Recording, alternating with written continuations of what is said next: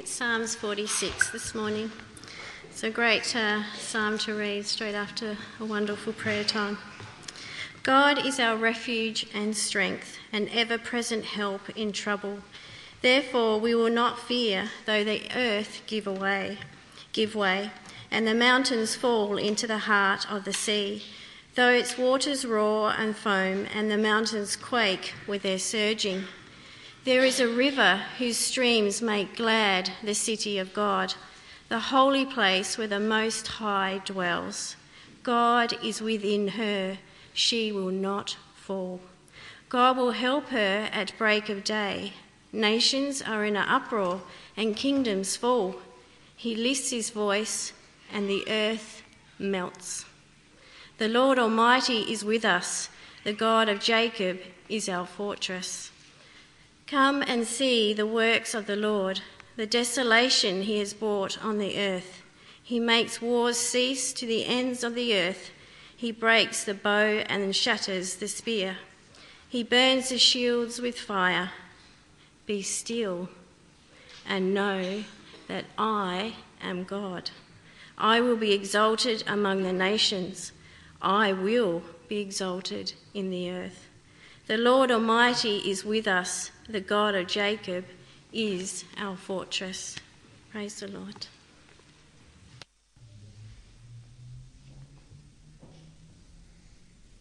Good morning. As we come to God's word, let's pray.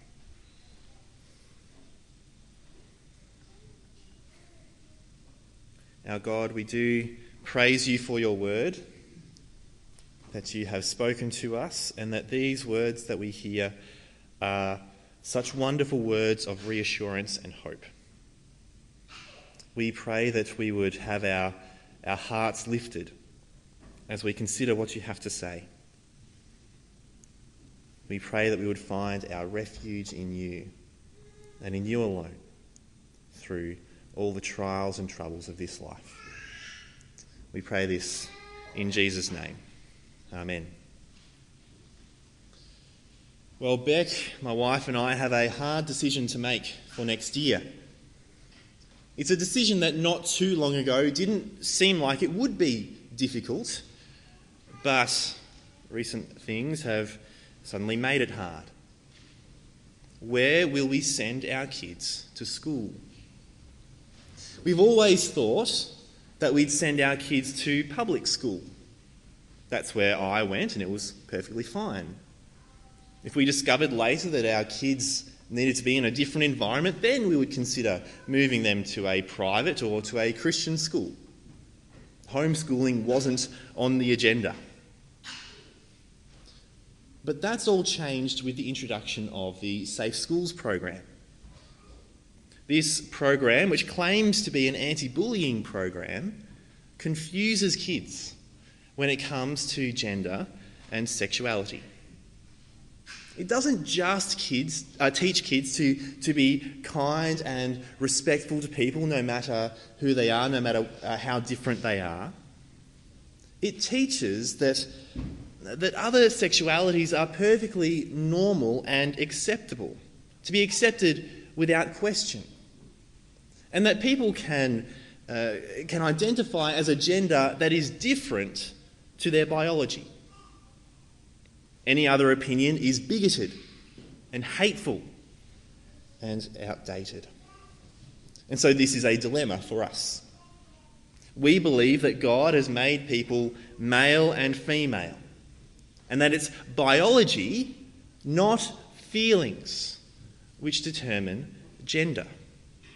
We believe that God has made sexuality, and that anything outside of God's design of sex within heterosexual marriage, that anything outside of that is forbidden. And so we have a dilemma. Which school will we send our kids to? Will it be as bad as we fear? Now, you might think that this is overreacting, but to me it feels like an attack on the Christian understanding of sex and gender, normalising what God has forbidden and demonising those who disagree. It makes me wonder what will happen in the next 10, or 20 years. Imagine this. A girl with Christian parents has been exposed to this program during her entire school life. She's confused about what she's hearing. She's conflicted between what she's hearing from school and what she's hearing from church. And one day, she speaks out. She feels like a boy inside a girl's body. And so she wants to change her body so that her body looks like what she feels. She wants hormone treatment. She wants surgery. And her parents, who believe that it's God who has given us our bodies, that God has determined what our gender would be at our conception, they say no. They want to help her. They want her to have therapy so that she can work through that confusion. The day is coming, I'm sure of it, when that response will be considered child abuse. Already there is a law in Canada that could be interpreted that way. That refusing to recognise what your child believes about their gender is child abuse. And of course, if it's child abuse, then that child needs to be removed from the home, don't they? This is one of my fears for the future, that parents who hold to a Christian understanding of gender and of sexuality, because of that belief, will have their children taken from them. But it's not only parents who are under threat. How long will it be before bosses expect their employees to sign up to a diversity policy, which says that you agree with things like same-sex marriage? What will happen if you don't sign it? Will you lose any chance of promotion? Be demoted? Be fired? I don't want to focus exclusively on gender and sexuality here, but those are the flashpoints in the battle of our society against Christians. I'm worried that this is where our society is headed. I'm worried. Have you experienced yourself attacks from the world because you're a Christian? Ridiculed because you're so outdated, bigoted, hateful? Are you scared to speak out because you're convinced that that's what will happen? Are you worried? Well, in the midst of our fears, we need Psalm 46. We need to know that while it feels like all the world is against us, we have a God who protects us and who keeps us safe. Psalm 46 tells us, when we're afraid, find refuge in God. And verses 1 to 7 gives us the first reason that we can find refuge in God. Because God is our ever-present help. Verses 1 to 3, God is our refuge and strength, an ever-present help in trouble. Therefore we will not fear. Though the earth give way and the mountains fall into the heart of the sea, though its waters roar and foam and the mountains quake with their surging. To us, scared and worried people, Psalm 46 speaks with a sure and calm voice. These words are no cliche. Psalm 46 gives us a firm foundation to stand on. And if you don't know God, but you want solid ground to stand on during the trials of life, then listen to this psalm. Listen to Psalm 46. God is our refuge and strength, an ever-present help in trouble. Don't you find those words comforting? In our fears and distress, through the pressures of this world, we have a sure hope, God himself. When the world attacks with hatred and misunderstanding, when it feels as if the ground beneath us is about to give way, we can find refuge in God. In Him, we are safe and secure. He is always with us, there to help us in our troubles.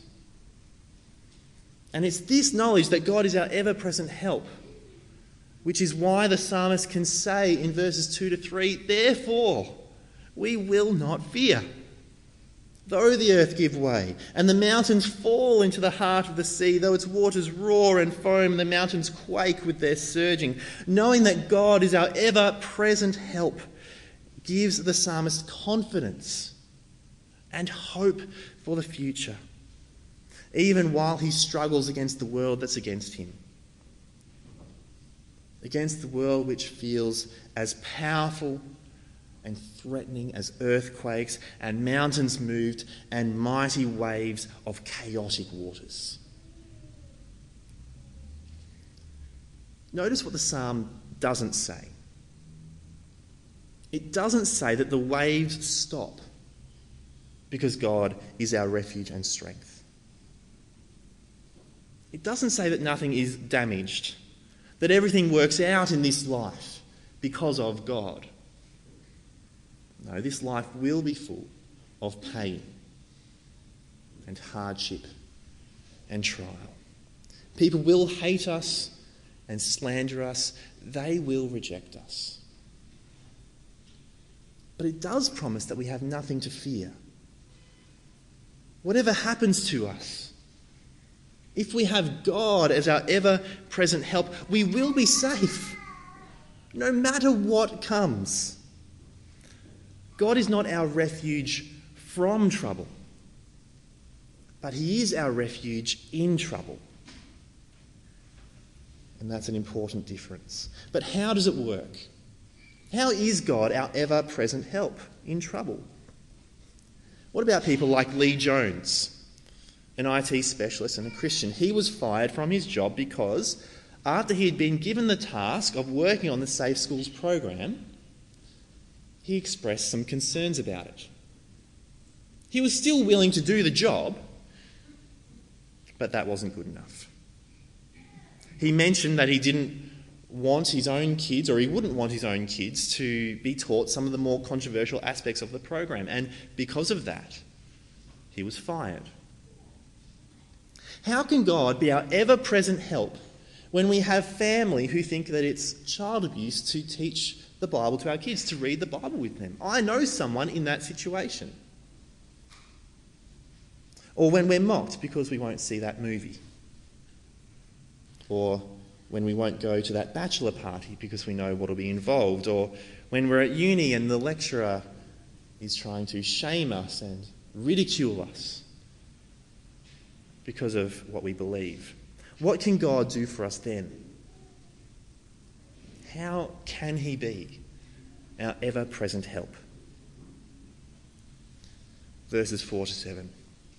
There is a river whose streams make glad the city of God, the holy place where the Most High dwells. God is within her. She will not fall. God will help her at break of day. Nations are in uproar. Kingdoms fall. He lifts His voice. The earth melts. The Lord Almighty is with us. The God of Jacob is our fortress.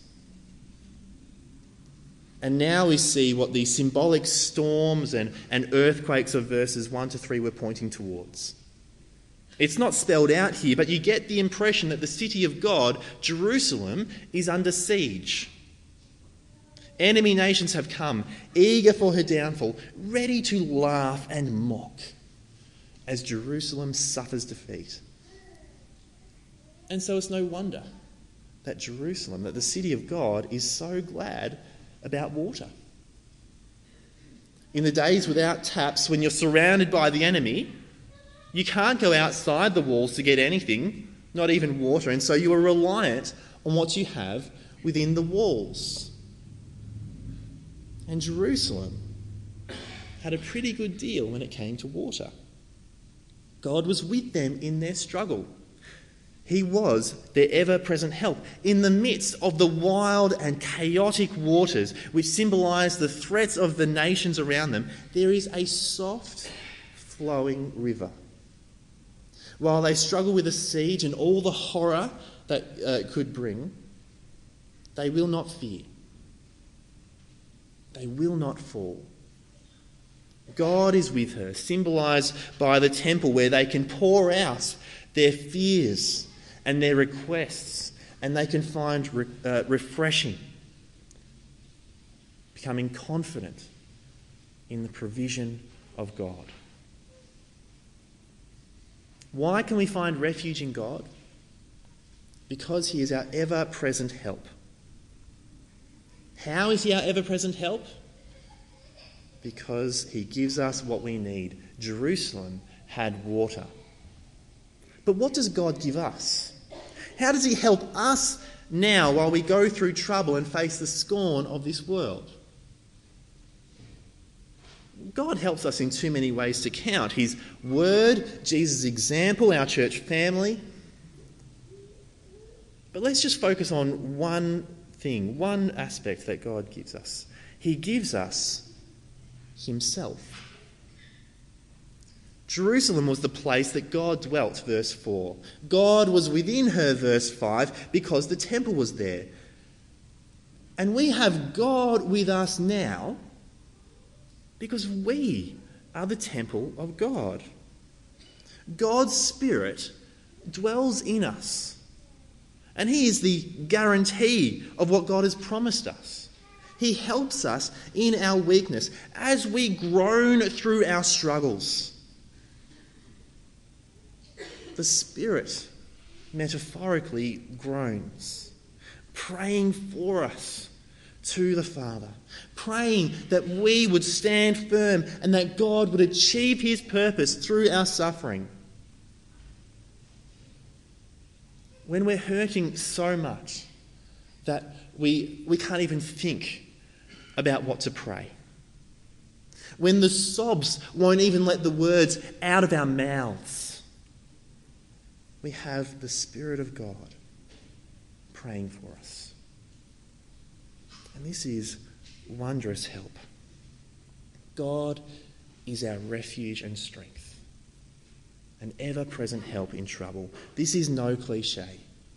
God was with his people in Jerusalem, giving them what they needed, and God is truly with us by his Spirit.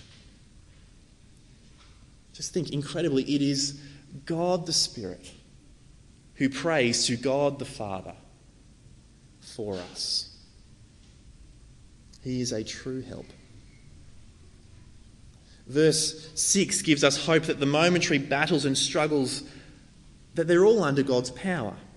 He just needs to speak, and all those against us melt. Notice in verse 5 that God's city doesn't fall despite the ragings of the world, but at God's voice, the kingdoms fall. The earth melts. When we're terrified by the world and what it wants to teach our kids and what it threatens to do to us, Psalm 46 encourages us to make God our refuge because he is our ever-present help. The hope of verse 6 and the summary of verse 7 leads us to verses 8 to 11. The psalmist says to find refuge in God because God will bring peace. Come and see the works of the Lord, the desolations he has brought on the earth. He makes wars cease to the ends of the earth. He breaks the bow and shatters the spear. He burns the shields with fire. Be still and know that I am God. I will be exalted among the nations. I will be exalted in the earth. The Lord Almighty is with us. The God of Jacob is our fortress. While verse 6 points to the defeat of enemies in this life, in these final verses we see God's ultimate victory and our ultimate salvation. Verse 6 pictured those surrounding Jerusalem melting at God's voice. But from verse 8 we zoom out to see what God will do at the end of time, all over the world. And to us frightened people, the psalmist says, "Come. Come and see the works of the Lord. See what he will do. Not only to those who are immediately threatening you, but to all the people who war and rage." We look at the news each day and we see wars that rage. Syria, Ukraine, the terrorism in Europe and in Africa. And even in Australia we have battles. Some of them are more sophisticated, sure, but still battles. A war of slander and ridicule between the Coalition and Labor. The battles on the roads that we drive on every day. And the tension, hostility, and sometimes even the evil violence that we sometimes experience in our own homes. Don't you long for world peace? It's the stereotypical Miss Universe statement, isn't it? But we do long for those bad guys to stop trying to hold on to power in that war, or to stop trying to gain power. We long for cooperation instead of name-calling. We long for gracious forgiveness instead of the desire for revenge. The psalmist encourages us to watch the works of the Lord. And what will he do? He will bring desolations on the earth. He brings judgment so that he can bring peace. He doesn't try and gently persuade the world to put their weapons down.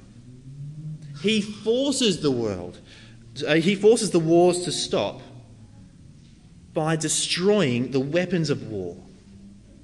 In our troubles, we can find refuge in God because he brings peace. God brings peace, and he'll do it by bringing judgment on the violent. And this won't just happen on the global scale. It'll also happen in our homes. Many of you may have seen in this past week the news of domestic violence amongst Christians. According to the report that started it all, supposedly conservative Christian men who attend church sporadically have high rates of committing domestic violence. Now, fair or not, the issue has been raised in the world, and stories have been told of women in church who have been abused by their husbands and tragically not finding support from their church. Whether the report was right about the numbers or not, there are people who suffer the reality of war in their homes.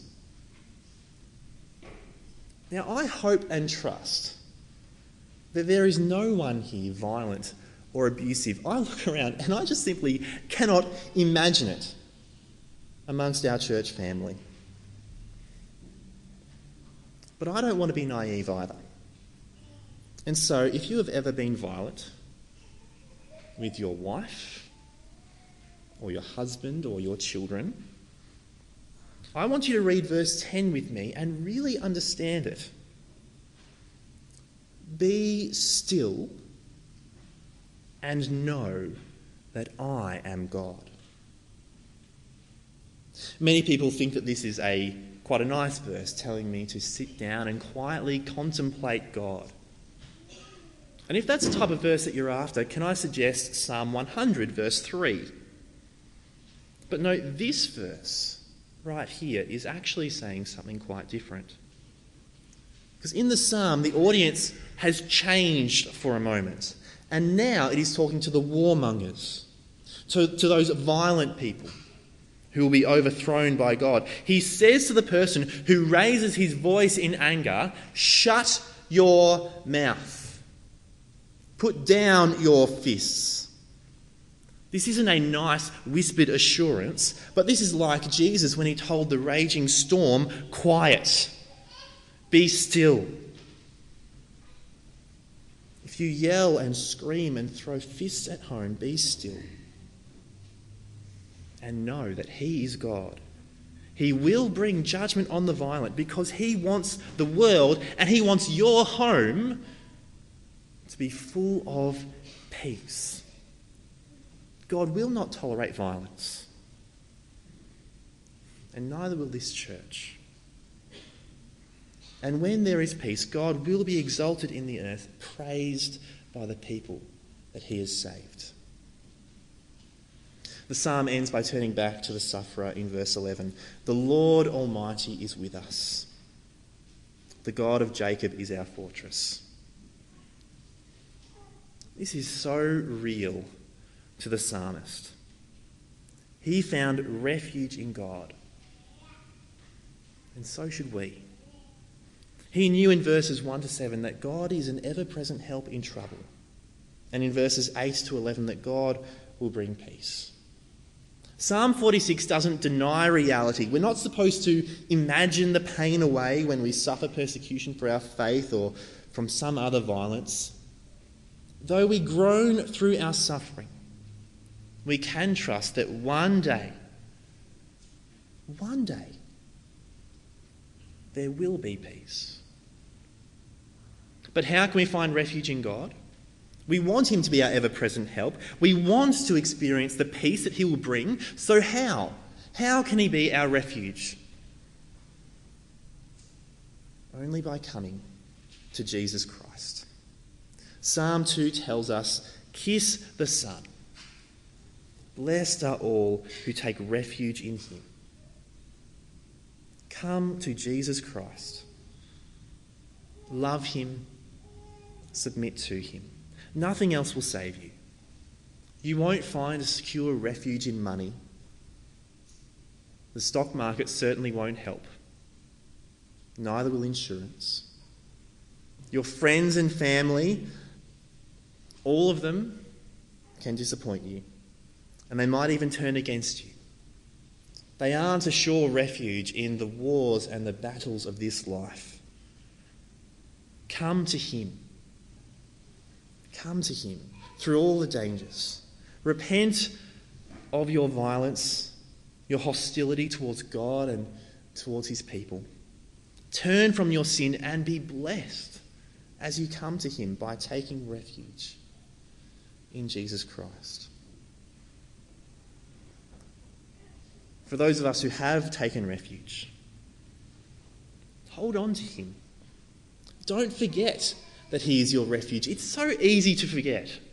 I forget all the time. It is so easy to lie awake at night, consumed with fear and worry, to feel overwhelmed and helpless through persecution and trial.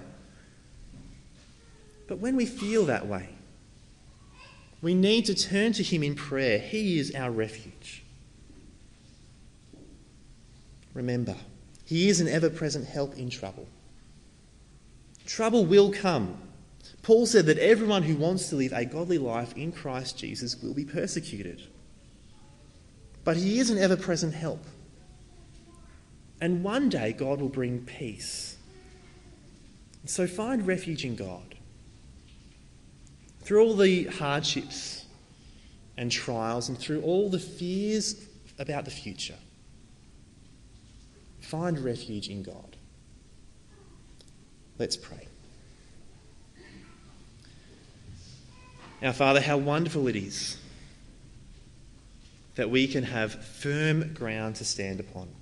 That because we know you, because you provide for us in our need, because we know that one day you'll bring peace, that we can find a sure hope. We can find in you a sure refuge through the trials of life. As we struggle through fear and worry, may we turn to you. May we rest on you and on your promises. May we rejoice in all that you will do and all that you are doing even now, providing for us through the hardships of life. We pray this in Jesus' name. Amen.